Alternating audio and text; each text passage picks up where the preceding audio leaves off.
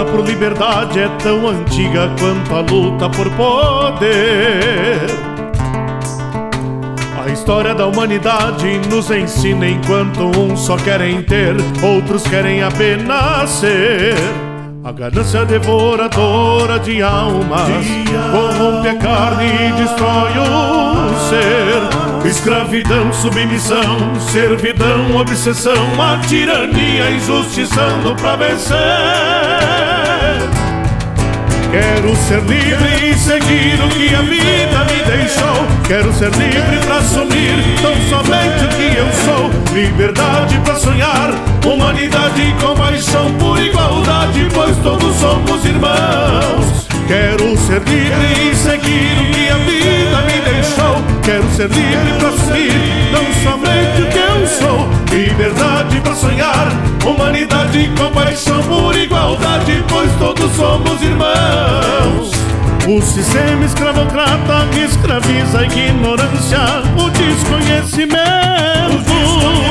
A busca insana por poder só escraviza os que pelo semelhante não tem respeito. É o forte sobre o fraco, o branco sobre o negro, o rico sobre o pobre, o poder sobre o respeito.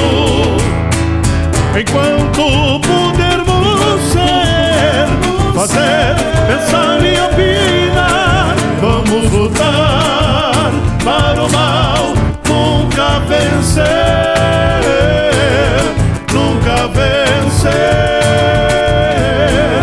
Quero ser livre e seguir o que a vida me deixou. Quero ser livre pra assumir tão somente o que eu sou. Liberdade pra sonhar, humanidade, compaixão por igualdade, pois todos somos irmãos. Quero ser livre e seguir o que a vida me deixou. Quero ser livre pra assumir não somente o que eu sou.